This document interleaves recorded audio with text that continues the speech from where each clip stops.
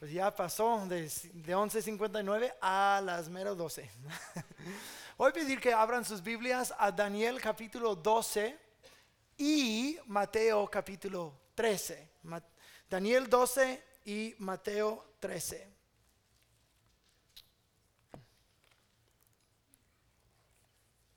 Comenzando en versículo 1 en Daniel capítulo 12. En aquel tiempo se levantará Miguel, el gran príncipe que está de parte de los hijos de tu pueblo, que es el pueblo de Israel, y será tiempo de angustia. ¡Yay! Qué bueno que eso está puesto en la Biblia. Un poquito de trasfondo. Es que Dios ha estado hablando por medio del profeta Daniel acerca de los postreros tiempos. Cómo Dios va a clausurar la edad en que vivimos ahora. Y nosotros sabemos por el libro de Apocalipsis y primero de Tesalonicenses que es cuando Cristo Jesús vuelve. De hecho, Cristo Jesús mismo dijo: yo volveré sobre las nubes. Entonces Daniel estaba profetizando acerca de todo ese tiempo. Y está diciendo que en esos tiempos será tiempo de angustia, cual nunca fue desde que hubo gente hasta entonces. Mejor todavía. Pero en aquel tiempo será libertado tu pueblo, todos los que se hallen escritos en el libro. ¿Quién aquí tiene su nombre escrito en el libro del Señor? Si no estás seguro, es muy fácil estar seguro.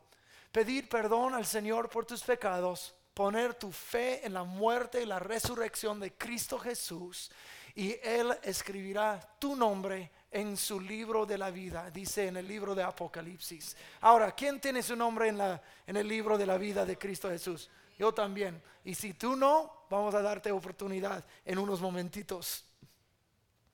Versículo 2. Y muchos de los que duermen en el polvo de la tierra serán despertados, unos para vida eterna, otros para vergüenza y confusión perpetua. Los entendidos resplandecerán como el resplandor del firmamento, y los que enseñan la justicia a la multitud como las estrellas a perpetua eternidad. Pero tú, Daniel, cierra las palabras y sella el libro hasta el tiempo del fin.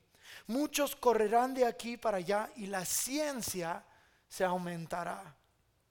La ciencia se aumentará. El conocimiento se aumentará.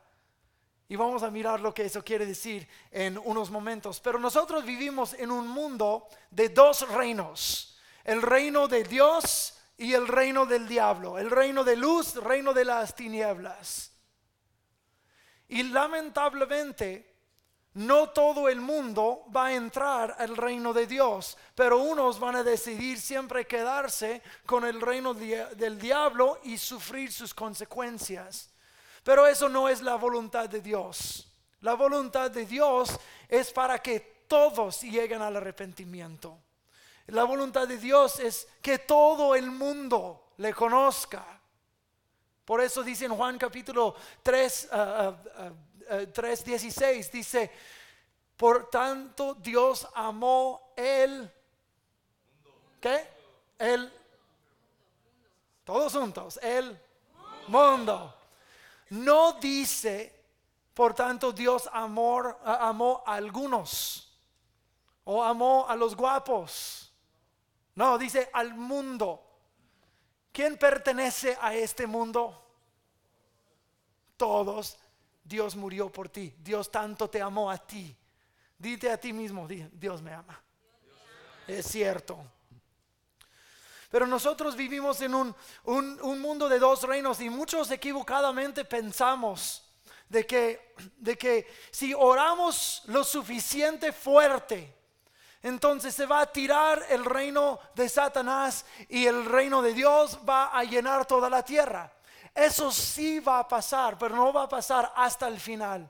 No va a pasar hasta que Jesús regrese de nuevo. Y cuando Él regresa de nuevo, dice, Él va a regir las naciones y su gloria llenará la tierra. De hecho, el mismo profeta Daniel tuvo una visión de una roca que tiró las naciones de la tierra, y esta roca creció y llenó toda la tierra, que llegó a ser un reino que llenó toda la tierra. Entonces sí va a pasar, pero no hasta el final. Entonces, ¿qué está pasando en este mundo? Entonces, abre tu Biblia a Mateo capítulo 13, comenzando en versículo 24. Jesús les habló otra parábola diciendo: el reino de los cielos es semejante a un hombre que sembró buena semilla en su campo. Pero mientras dormían los hombres, vino su enemigo y sembró cizaña entre el trigo y se fue. Y cuando salió la hierba y dio fruto, entonces apareció también la cizaña. Vinieron entonces los siervos del padre de la familia y les dijeron: Señor, ¿no sembraste buena semilla en tu campo? ¿De dónde pues tienes cizaña? Él les dijo: un enemigo ha hecho esto. Y los siervos le dijeron: ¿quieres pues que vayamos y la arranquemos? Él les dijo: no sea que al arrancar la cizaña arranquéis también con ella el trigo. Dejad crecer juntamente. Digan esas palabras: dejad crecer juntamente. Lo uno y lo otro hasta la siega. Y el tiempo de la siega yo diré a los segadores: recoged primero la cizaña y atadla en manojos para quemarla, pero recoged el trigo en mi granero. Vamos a brincar a versículo 36. Entonces, despedida la gente, entró Jesús en la casa, y acercándose a él sus discípulos le dijeron: explícanos la parábola de la cizaña del campo. Respondiendo él les dijo: el que siembra la buena semilla es el Hijo del Hombre, que es Jesús mismo. El campo es el mundo. La buena semilla son los hijos del reino y las cizañas son los hijos del malo. El enemigo que la sembró es el diablo. La siega es el fin del siglo y los segadores son los ángeles. De manera de cómo se arranca la cizaña y se quema en el fuego, así será en el fin del siglo. Enviará el Hijo del Hombre a sus ángeles y recogerán de su reino a todos los que sirven de tropiezo y los que hacen iniquidad, y los echarán al horno de fuego. Allí será el lloro y el crujir de dientes. Entonces los justos resplandecerán como el sol en el reino de su Padre. El que tiene oídos para oír, que oiga. Esta última palabra que Jesús dijo: entonces los justos resplandecerán como el sol. Ustedes reconocen que acabamos de leer eso en Daniel capítulo 12, que los justos resplandecerán como el firmamento para siempre. Jesús no se inventó esta palabra que acaba de decir. Él lo sacó directo de Daniel capítulo 12. Él sabía los profetas, él sabía las escrituras, y él sacó de esa escritura que leímos en el Antiguo Testamento, y él lo puso en su parábola, hablando de los postreros tiempos, la gran cosecha, cuando Jesús va a volver y va a acabar el siglo, o a acabar el mundo. Los tiempos en que vivimos ahora y los retos culturales que hay no son nada nuevos, pero el tiempo del final se aproxima. Pues ¿cómo sabes que aproxima? No estoy aquí predicando de que yo sé el día y la hora, que mayo 27 a las 4:30 de la tarde que hayamos vendido nuestras casas y carros y que estemos esperando en la cima de un monte. No. La Biblia dice que nadie sabe ni el día ni la hora. Pero Jesús, cuando él estaba hablando de los últimos tiempos, cuando él va a venir, él lo comparó a los dolores de parto, las contracciones de una mujer que está por dar a luz.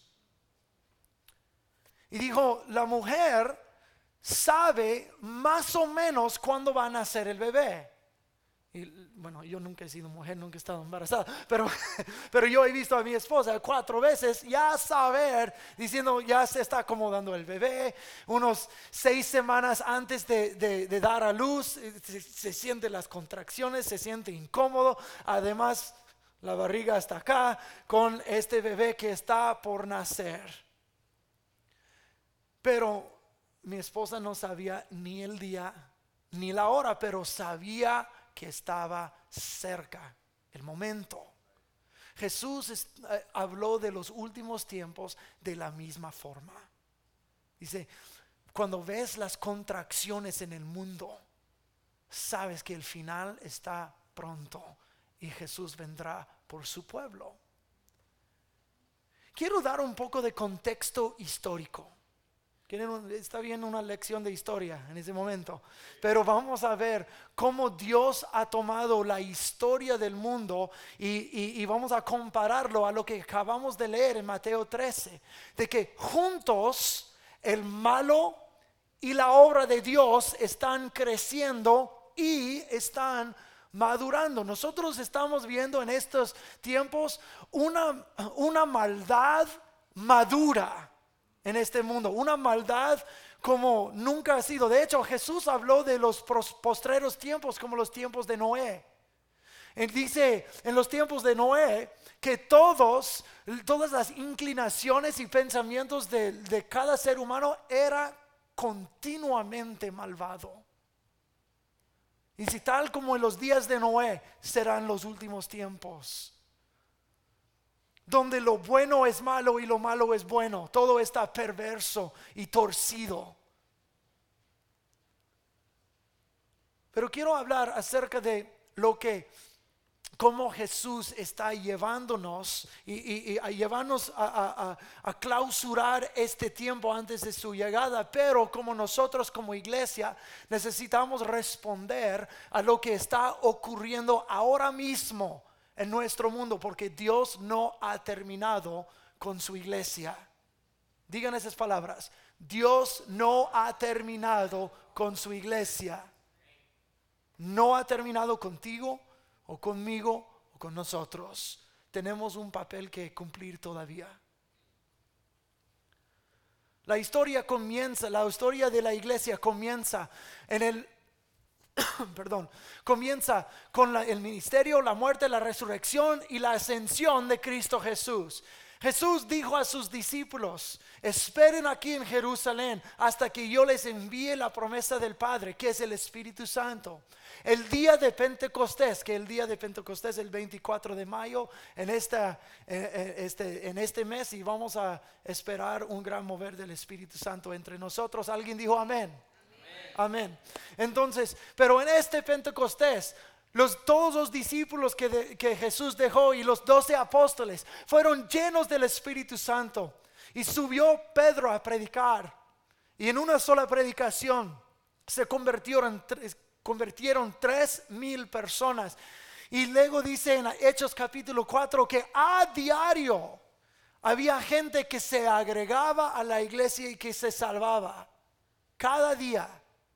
Y eso es el libro de los Hechos, es el libro del nacimiento y el crecimiento de la iglesia de Jesucristo. Durante ese tiempo el mundo estaba bajo del dominio del imperio romano. De hecho, fueron los romanos que clavaron a Cristo en la cruz. Todos hemos escuchado el nombre Poncio Pilato, que dio la orden a que crucificaran a Jesús. Él era un gobernador romano que servía al emperador romano. Israel en ese momento estaba bajo el dominio, y la mayoría del mundo conocido estaba bajo el dominio de los romanos. Entonces, después del derramamiento del Espíritu Santo, comenzó una persecución de la iglesia. Comenzaron a querer matar a los cristianos, y el primer mártir fue Esteban en Hechos capítulo 6. Y de ahí comenzaron a esparcirse por todo el mundo, por todo el imperio romano, y con ellos llevaban el evangelio, y por donde quiera, porque los romanos querían bueno, los romanos y los judíos también querían tratar de apagar el fuego del Espíritu Santo que estaba saliendo ahí en Jerusalén. Pero la única cosa que hicieron fue esparcir las llamas a cada rincón del imperio. Y comenzó a crecer el evangelio en el imperio. Y después de no mucho tiempo, los romanos vieron a los cristianos como una amenaza. Los romanos tenían su religión de paganismo y creían que los cristianos iban a derrumbar al imperio. Entonces querían también apagar lo que Dios estaba haciendo en el mundo a través de los creyentes. Entonces varios de los siguientes emperadores por un tiempo de casi 3 siglos, casi 300 años, levantaban persecuciones en contra de los cristianos, y miles y miles y miles fueron mártires por el evangelio.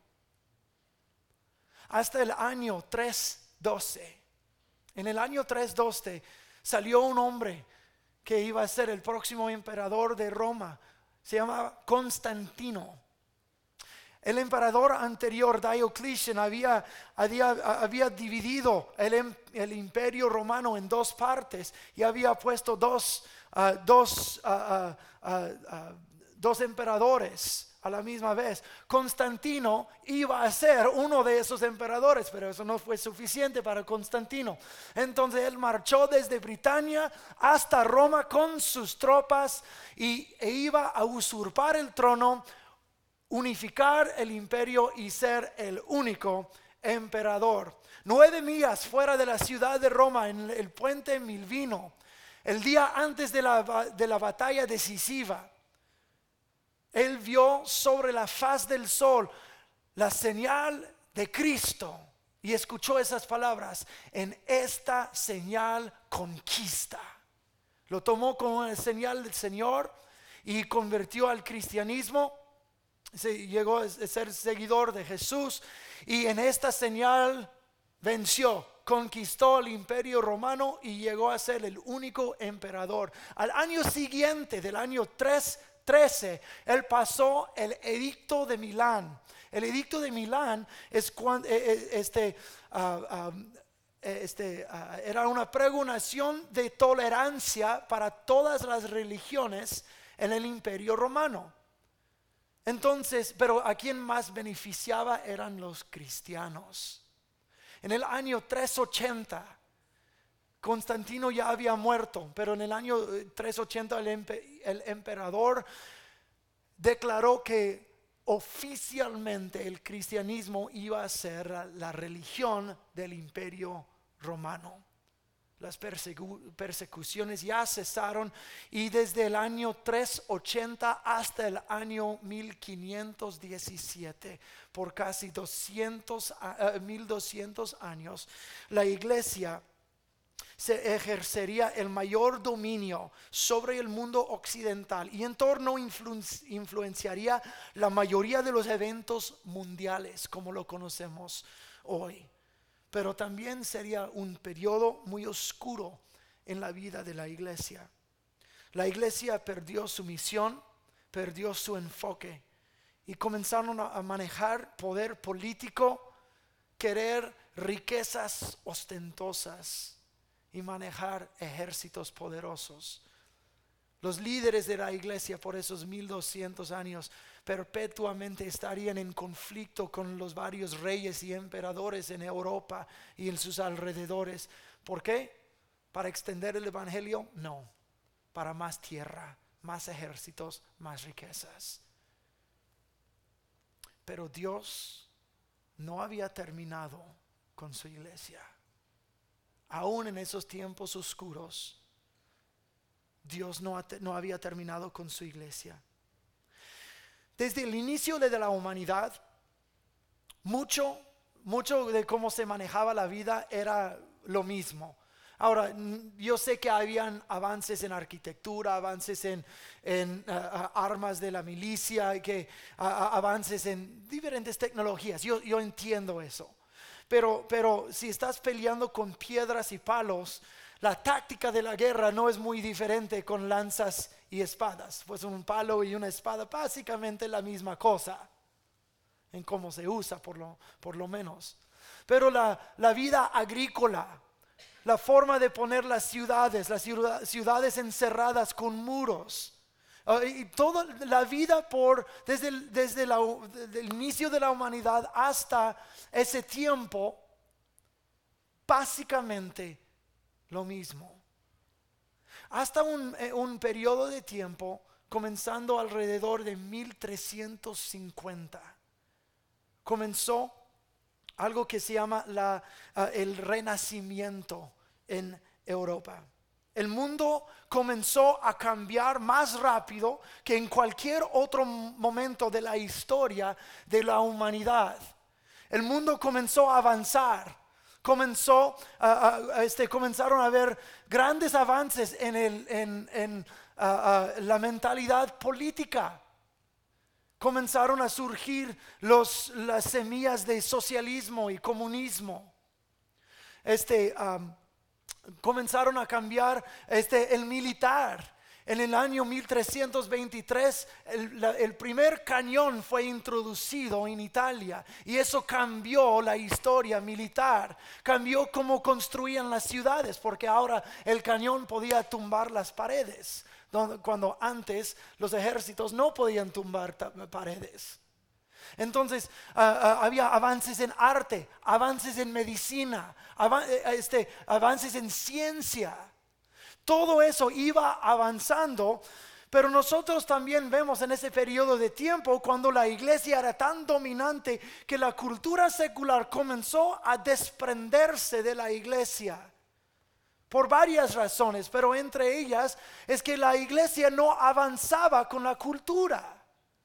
Por ejemplo, había un hombre, Nicolás Copérnicus, era un astrónomo que según sus cálculos, él llegó a la conclusión de que el universo no gira alrededor del mundo, sino el mundo gira alrededor del sol. Inicialmente la iglesia aceptaba eso, pero luego le denunciaron con herejías, como si que eso era una herejía en contra del evangelio. Entonces en ese tiempo nosotros vemos que muchos de los intelectuales del día comenzaron a desprenderse de la iglesia e ir a las universidades seculares. No estaba completo, pero la brecha comenzó a formar en ese tiempo. La iglesia en ese momento era torcida en su entendimiento del evangelio. No avanzaba con la cultura tampoco. Ellos manejaban el poder de la salvación sobre la gente. Si quieres ser salvo, tienes que pagar lo que se llama una indulgencia. Tienes que pagar por tu salvación. Págame dinero, te doy la salvación. Haz un peregrinaje o haz como el obispo te diga y luego vas a ganar tu salvación. Así era la iglesia, y el dinero que recaudían era para construir la Basílica de San Pedro en Roma, sobre vender la salvación. La iglesia había perdido su misión y su enfoque. Pero Dios no había terminado con su iglesia. El 31 de octubre del año 1517, un monje católico se llama Martín Lutero retó la iglesia aquel día con 95 tesis que clavó a la puerta del castillo de Wittenberg, Alemania. Y así algo salió en el espíritu, porque Martín Lutero, siendo guiado por el Espíritu de Dios, porque Dios comenzó algo ahí, dijo: no se puede comprar la salvación, es solamente a través de la fe en Cristo Jesús. No es por indulgencias, no es por peregrinajes, no es por obediencia al obispo, es por fe. Los justos por su fe vivirán, dice en Romanos capítulo 1. Y comenzó una explosión que se llegó a conocer como la Reformación. Mientras hubo un crecimiento secular, durante ese mismo periodo de tiempo hubo un crecimiento en el espíritu del pueblo de Dios. Como dice en Mateo capítulo 13, la cizaña y el trigo van creciendo y madurando juntos. Dios no había terminado con su iglesia, pero Dios no había terminado con la iglesia católica tampoco. Durante el mismo tiempo que Martín Lutero estaba retando la iglesia, hubo un hombre que estaba trayendo reformas a la iglesia católica. Se llamaba Ignacio Loyola. Ignacio Loyola, el fundador de los jesuitas. Los jesuitas llegaron a ser un grupo de misioneros más efectivos que el mundo ha visto para el evangelio. Ignacio Loyola era un hombre fiel al evangelio, viviendo por fe en Cristo Jesús. Y los jesuitas salieron por todo el mundo y fueron muy efectivos en esparcir el evangelio. Dios, en el tiempo de secularidad, estas ideas culturales estaban saliendo a flote. Dios dijo: yo voy a hacer algo con mi pueblo y voy a avanzar lo que yo estoy haciendo en este mundo. En el año 1650, llegando al tiempo, a los últimos tiempos del Renacimiento, entró una nueva edad, la edad de la razón. La edad de la razón fue como, por decir, el bebé del Renacimiento. Pero nosotros vemos aún la brecha entre lo secular y el pueblo de Dios acrecentiendo. Entró la edad de la razón, diciendo: la ciencia puede librar al ser humano ignorante. Comenzaron a plantar las semillas de: no necesitamos a Dios. Dios no existe, Dios está muerto. No decían eso porque todavía estaban ligados con la iglesia, pero ya casi la separación era total. Pero este razonamiento, esas semillas iban a crecer y madurar, como vamos a ver en unos minutos. Lo que comenzó a surgir fue algo que se llama deísmo. Deísmo es creencia en un creador, pero un creador que creó y luego está desinteresado y desprendido de su creación. Entonces estamos dejados aquí solo con un creador desinteresado. Y necesitamos la razón humana. Y la ciencia es todo lo que necesitamos. Es todo lo que necesito para avanzar. No estoy predicando en contra de razón. No estoy predicando en contra de ciencia. Dios creó el mundo. Y la ciencia es el descubrimiento de este mundo. Y Dios nos dio cerebros. Amén. Nos dio cerebros para usarlos. Somos gente inteligente, nos creó para usarlo. Pero es cuando uno toma esas cosas y dice: esto ahora será mi Dios, esto será mi Dios, no necesito a Dios más. El deísmo comenzó a penetrar hasta las iglesias. Esta etapa fue de 1650 hasta 1790. Esta etapa de esta edad de razón comenzó a invadir e infectar las iglesias, de que querían nada más razonar el evangelio, razonar a Cristo Jesús, y la ciencia y la razón humana no podían explicar la humanidad de Jesús, la encarnación, tampoco los milagros. Entonces, ¿qué es lo que iban a hacer? Pues ya no vamos a creer en la humanidad de Jesús y ya no creemos que Dios hace estas cosas. Porque la ciencia y la razón no lo pueden comprobar. Entonces nosotros vemos creciendo en la iglesia de Jesucristo la negación del mismo Cristo Jesús. Pero Dios no había terminado con su iglesia todavía. En esta edad de razón, durante ese mismo tiempo, en Northampton, Massachusetts, en una iglesia pastoreada por un hombre, Jonathan Edwards, que predicaba así, que nada más miraba y leía su manuscrito, sus notas, muy aburrido, pero muy brillante el hombre. En su iglesia, de repente e inesperadamente, gente comenzaba a estremecerse, comenzaba a gemir y gritar y caer al suelo, clamándole a Dios en arrepentimiento por sus pecados. Fue un mover espectacular del Espíritu Santo. Llegó a conocerse como el primer gran despertar aquí en los Estados Unidos y las colonias. Pero no estuvo solo en las colonias de los Estados Unidos.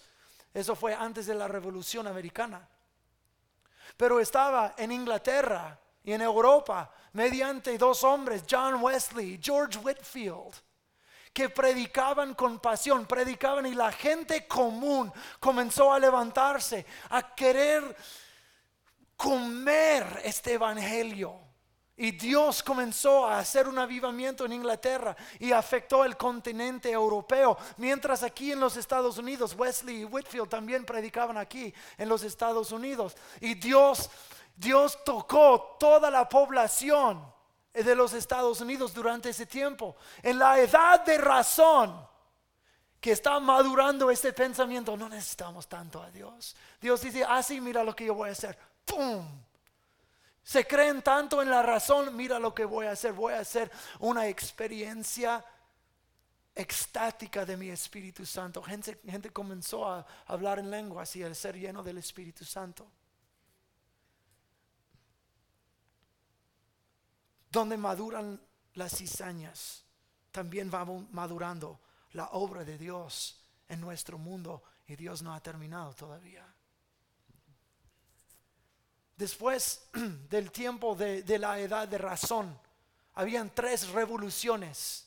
Cuando hablamos de diferentes etapas y edades del mundo, no es como que tienen una fecha de inicio y una fecha de terminar. No, se traslapan un poquito, ¿verdad? Entonces, durante la edad de razón comenzó una revolución industrial. Y esto sacudió el mundo. Más comenzó en Inglaterra, y luego en Europa, y luego en los Estados Unidos y el resto del mundo. Pero esta revolución industrial cambió el mundo, cambió cómo se vive uno en el mundo.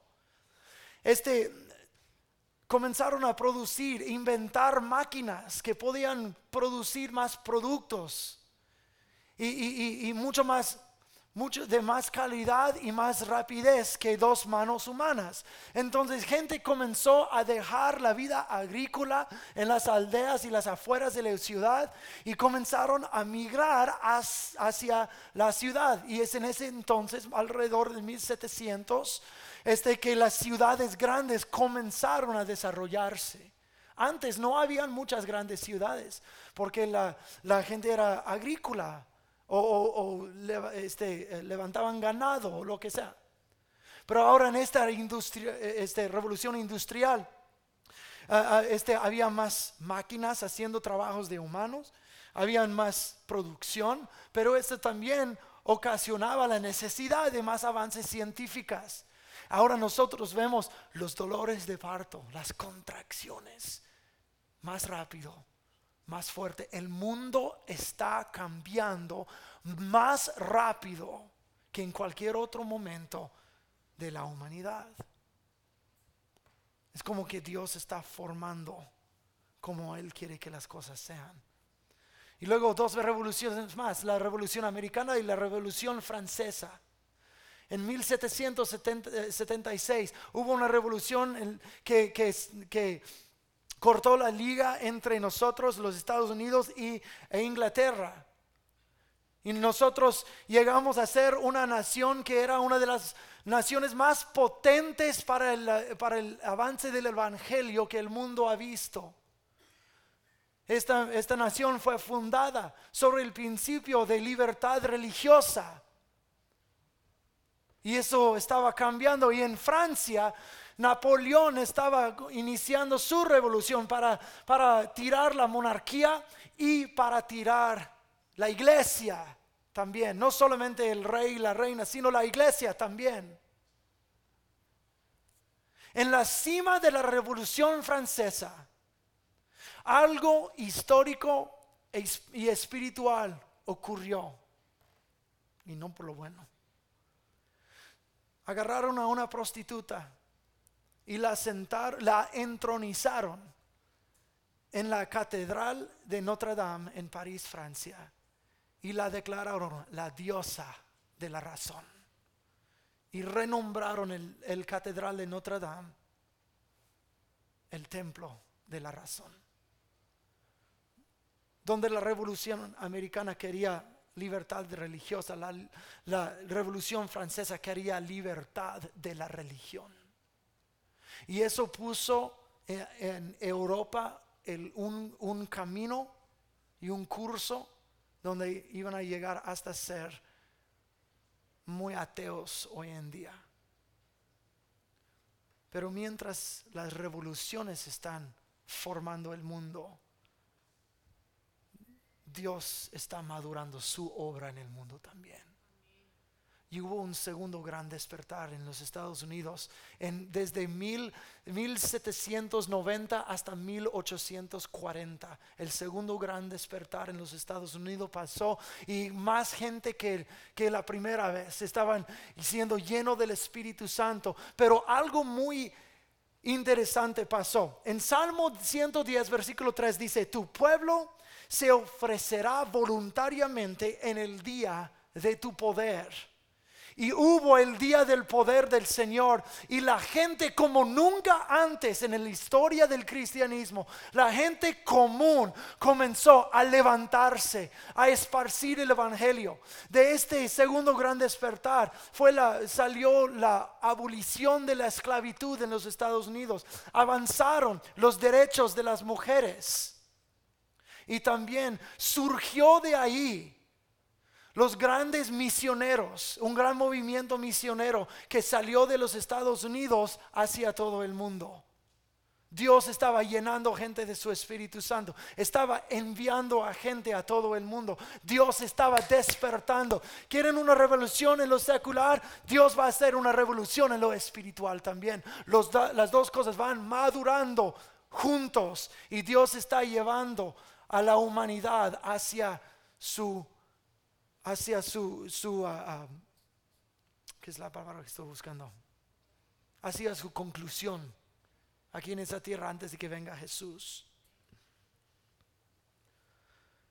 Al finales del siglo XIX se manifestaron algunas de las grandes sectas y ataques contra el evangelio.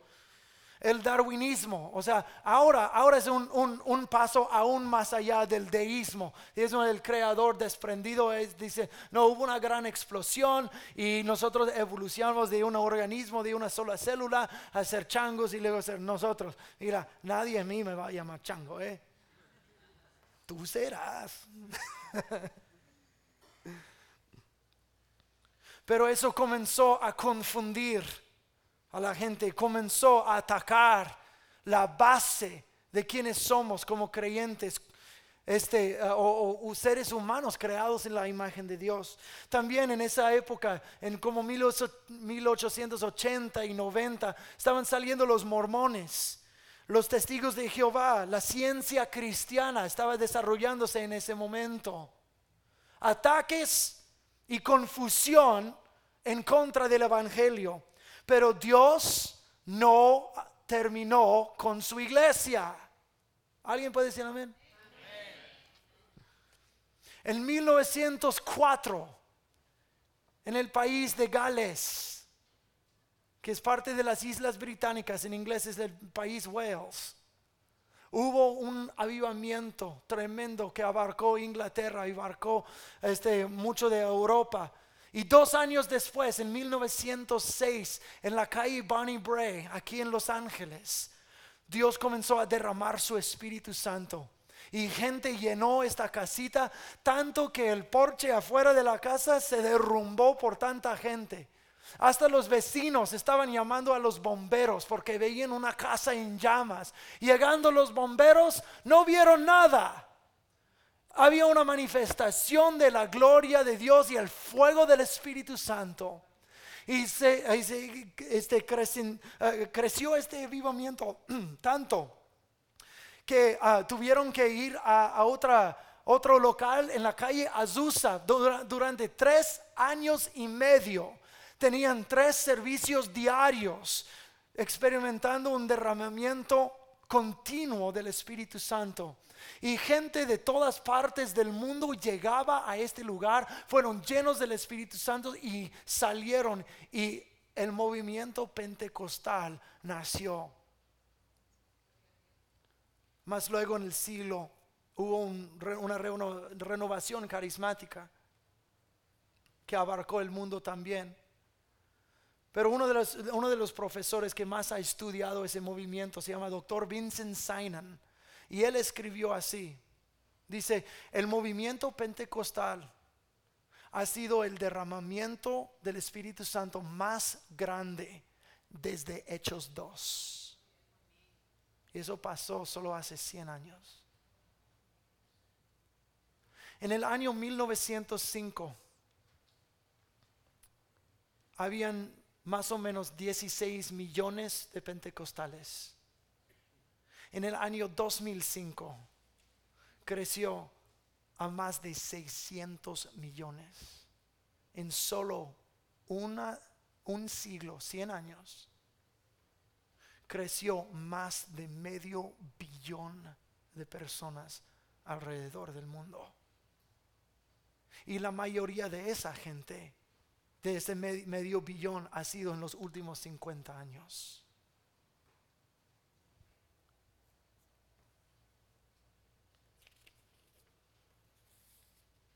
Donde la cizaña se va madurando, también la obra del Espíritu Santo se va madurando en este mundo. En 1960 surgió un nuevo movimiento, la revolución sexual de los hippies. Algunos de nosotros aquí se recuerdan de esos momentos. Pero esa revolución sexual comenzó en los Estados Unidos, pero sí abarcó el mundo. Los bandas de las Islas Británicas, como los Beatles y otros, vinieron acá y comenzaron a promulgar la idea. Y hubo un movimiento entre la juventud, que durante esa década de las 60 se promulgó la idea que Dios está muerto, que drogas tienen la solución para la vida, que el matrimonio, la fidelidad y la moralidad son obsoletos, y que la definición del amor es nada más hacer lo que te dé la gana para complacer el ser carnal. Mucho de lo que vemos hoy en día en esa cultura es resultado de las 60s. Reconocemos esto. Todo es relativo. Si eso te hace feliz, ha de ser amor. Si eso te hace feliz, no va a ser incorrecto. Entonces haz lo que te dé la gana y nadie te puede decir lo contrario. Y si te dicen lo contrario, tú no amas, tú odias. Es una perversión de lo que es el amor, porque el amor sí confronta.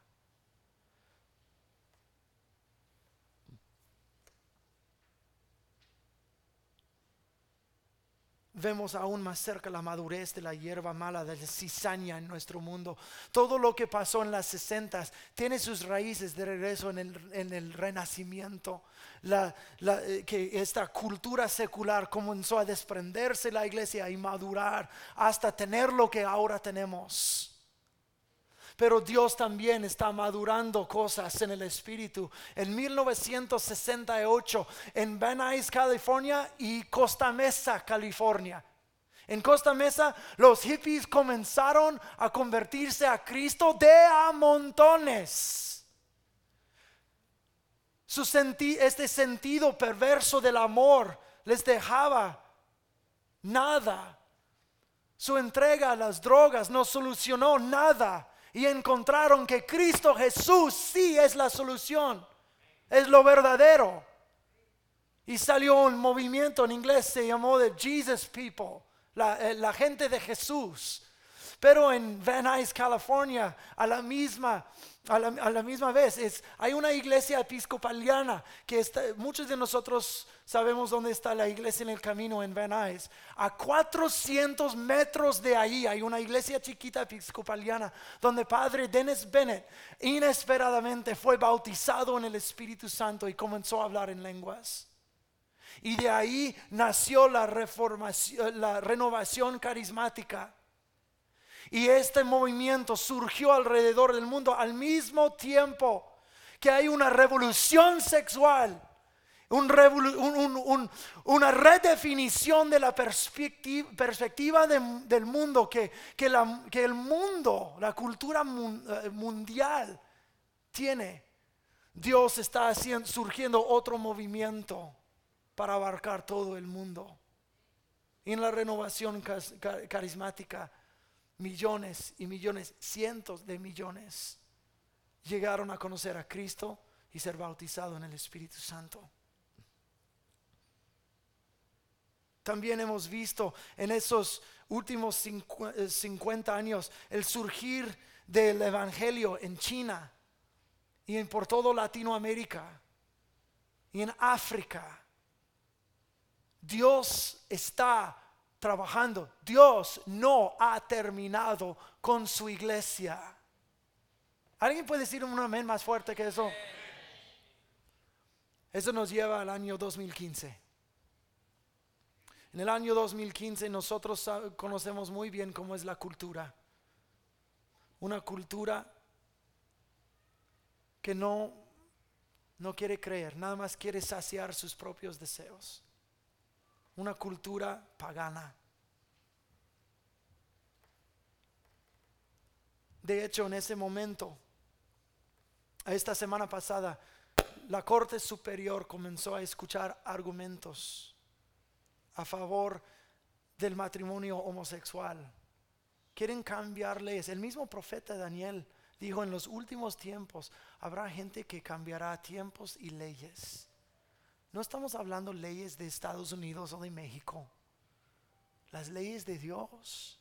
Dios estableció el matrimonio.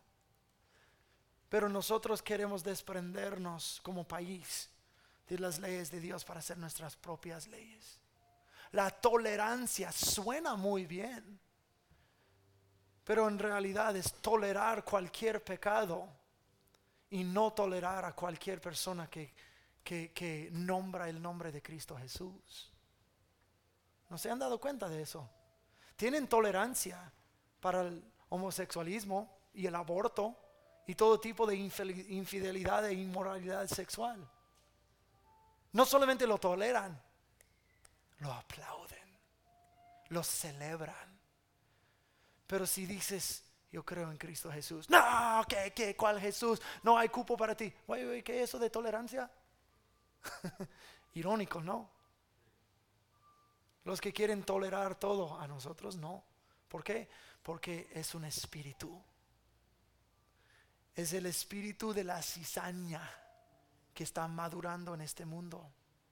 Y los dolores del parto, las contracciones que van más y más, desde hace 700 años, más y más y más, y la cultura está saliendo adelante. Dios también. Y me pregunto, en 2015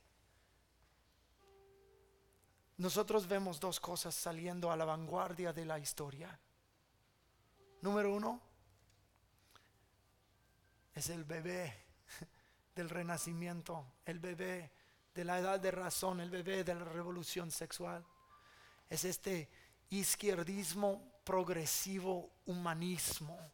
No estoy hablando políticamente, estoy hablando de cómo se ve el mundo, de las cosas que uno acepta, y lo que uno cree y se ha entregado a esas cosas: inmoralidad, homosexualismo, aborto y todo un montón de otras cosas que son aceptables en esta perspectiva. Esa es la primera cosa. La segunda cosa es el Islam, que está surgiendo a la vanguardia de historia como nunca antes. En el año 620 es cuando Mohammed anduvo sobre la tierra y comenzó la religión musulmán. Y sí, hicieron grandes avances en norte de África y Medio Oriente, pero ahora, en los últimos años, los últimos 10 años, están saliendo a la vanguardia de historia como nunca antes. ¿Por qué?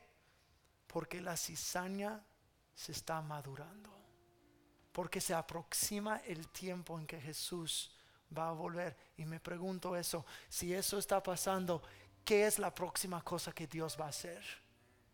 Históricamente hemos recorrido, cuando hay algo en el secular, Dios hace algo en el espíritu.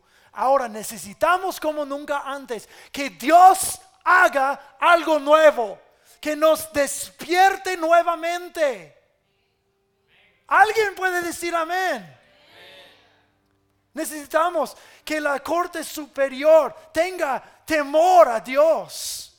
Necesitamos que el Señor aviva su iglesia. Necesitamos ser una iglesia adoradora, una iglesia intercedora. Dios quiere hacer algo en el mundo, pero está buscando quienes vayan a participar juntamente con Él. ¿Quiénes van a orar? ¿Quiénes van a sacar sus espadas a pelear? No físicamente, pero en el espíritu. La batalla no es contra carne y sangre, es contra el diablo. Entonces nosotros tenemos que ser una iglesia dispuesta, que viva en pureza, que esté comprometida a adorarle al Dios vivo. Una iglesia dispuesta y comprometida a interceder y orar. Dios mueve sobre este mundo porque Él está respondiendo a las oraciones humanas. Nuestra oración mueve a Dios, no en una manera manipuladora, pero somos participantes juntos con Él. Nuestro país necesita un despertar. Nuestro país necesita llegar a Cristo. Nuestras iglesias necesitan despertar. Yo quiero que esta iglesia esté adelantando lo que Dios está haciendo en este mundo, en la vanguardia. No es decir que vamos a ser la única iglesia, pero vamos a ser una de ellas. Voy a pedir que se pongan de pie. Vamos a orar en ese momento por nuestro país.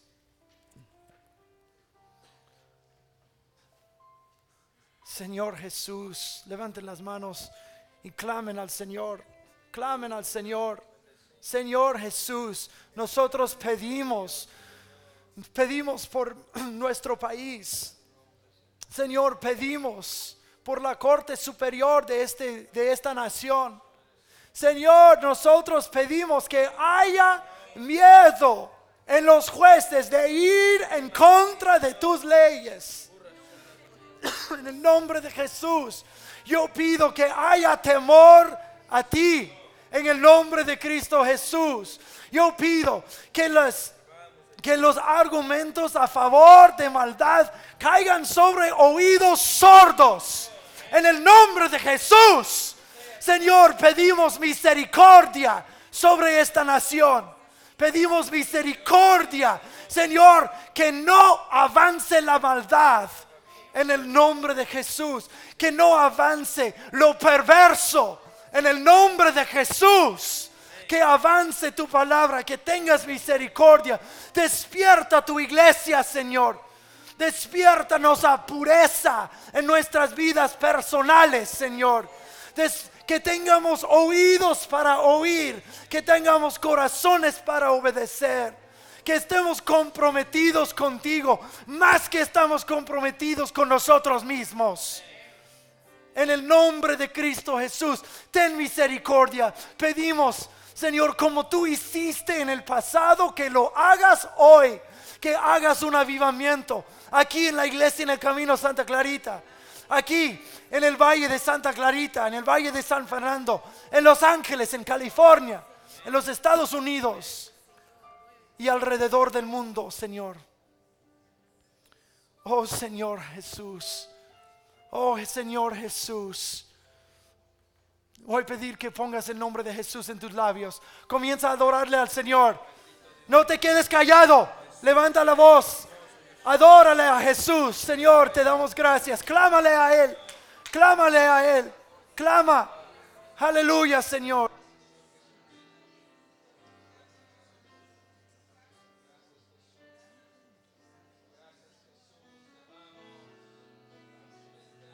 Aleluya. No se cansen de clamar a Él. No se cansen.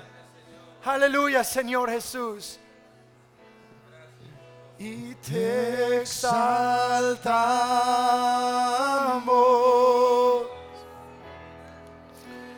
Te exaltamos.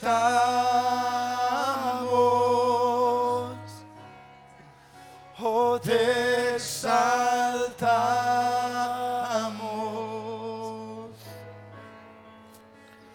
Oh Señor,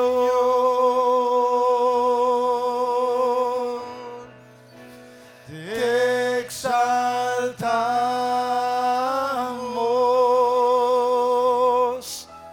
te exaltamos,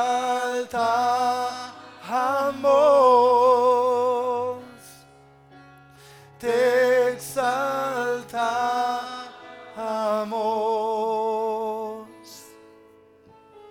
Oh Señor. Pueden tomar asiento.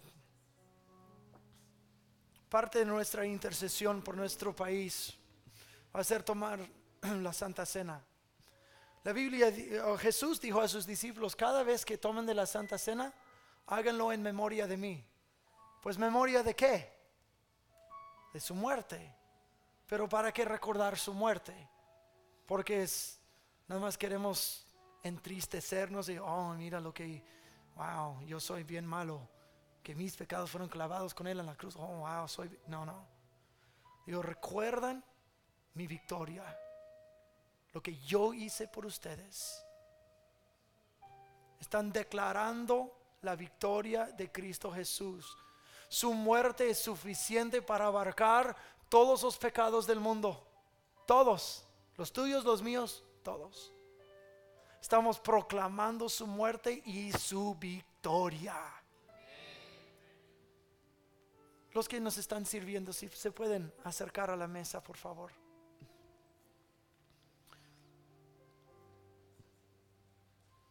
Que nadie coma del pan hasta que todos hayan sido servidos.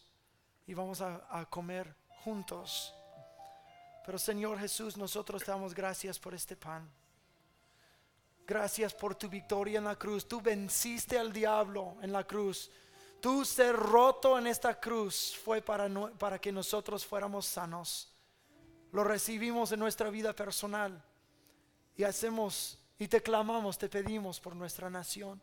Sana nuestra tierra en el nombre de Jesús. Amén. Si pueden repartir, Pastor Gustavo. Manos que fueron clavadas por mí, heridas que hablan de tu inmenso amor. Por eso te llamo mi Cristo, por eso te santo. Dios del universo, Salvador eterno, Rey de toda la creación, Redentor divino, Dios, a ti me rindo, la gloria te doy. Comamos juntos con gratitud, proclamando la victoria de Jesús.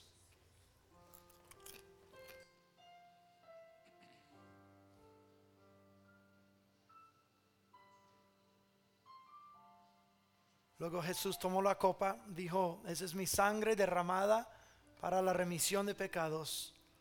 La Biblia dice: sin el derramamiento de sangre no hay perdón de pecados. Pero la sangre de Jesús abarca nuestras vidas y nuestra nación y nuestro mundo. Es suficiente. Si nunca has recibido a Jesucristo en tu corazón, es muy fácil creer y arrepentirte. De hecho, hay 3 cosas que se necesitan para la salvación: creer, fe, arrepentimiento y pagar el precio del pecado. Jesús pagó el precio.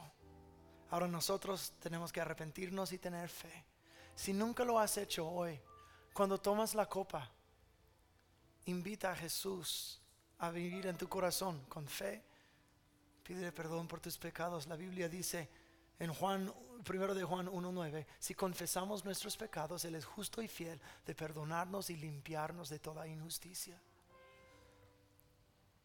Hazlo por ti y hazlo como intercesión por nuestro país. Señor, nos arrepentimos por nuestro país. Nos arrepentimos por nuestra maldad. Nos arrepentimos, Señor, por haber ido en contra de ti, como ovejas perdidas, haciendo nuestras propias cosas. Perdónanos, Señor. Perdona nuestro país. Redímenos en el nombre de Jesús. Si los ojos pueden volver. Cuando tomas de la copa, puedes devolverla inmediatamente a la charola. Toma con gratitud.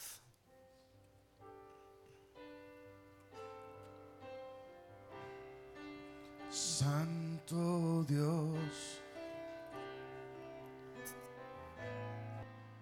tu plan soberano es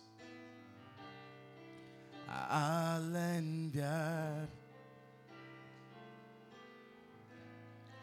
tu Hijo por la humanidad. Por eso te llamo mi Cristo, por eso te canto. Dios del universo, Salvador eterno, Rey de toda la creación, el Redentor divino, Dios, a ti me rindo, la gloria te doy. Dios del universo, Dios del universo, Salvador eterno, Rey de toda la creación, Redentor divino, Dios, a ti me rindo, la gloria te doy. Tú eres santo, santo, santo, santo Dios, santo, santo, santo Dios. Pongámonos de pie, cantemos esto juntos. Santo, santo, santo Dios. Santo, santo, santo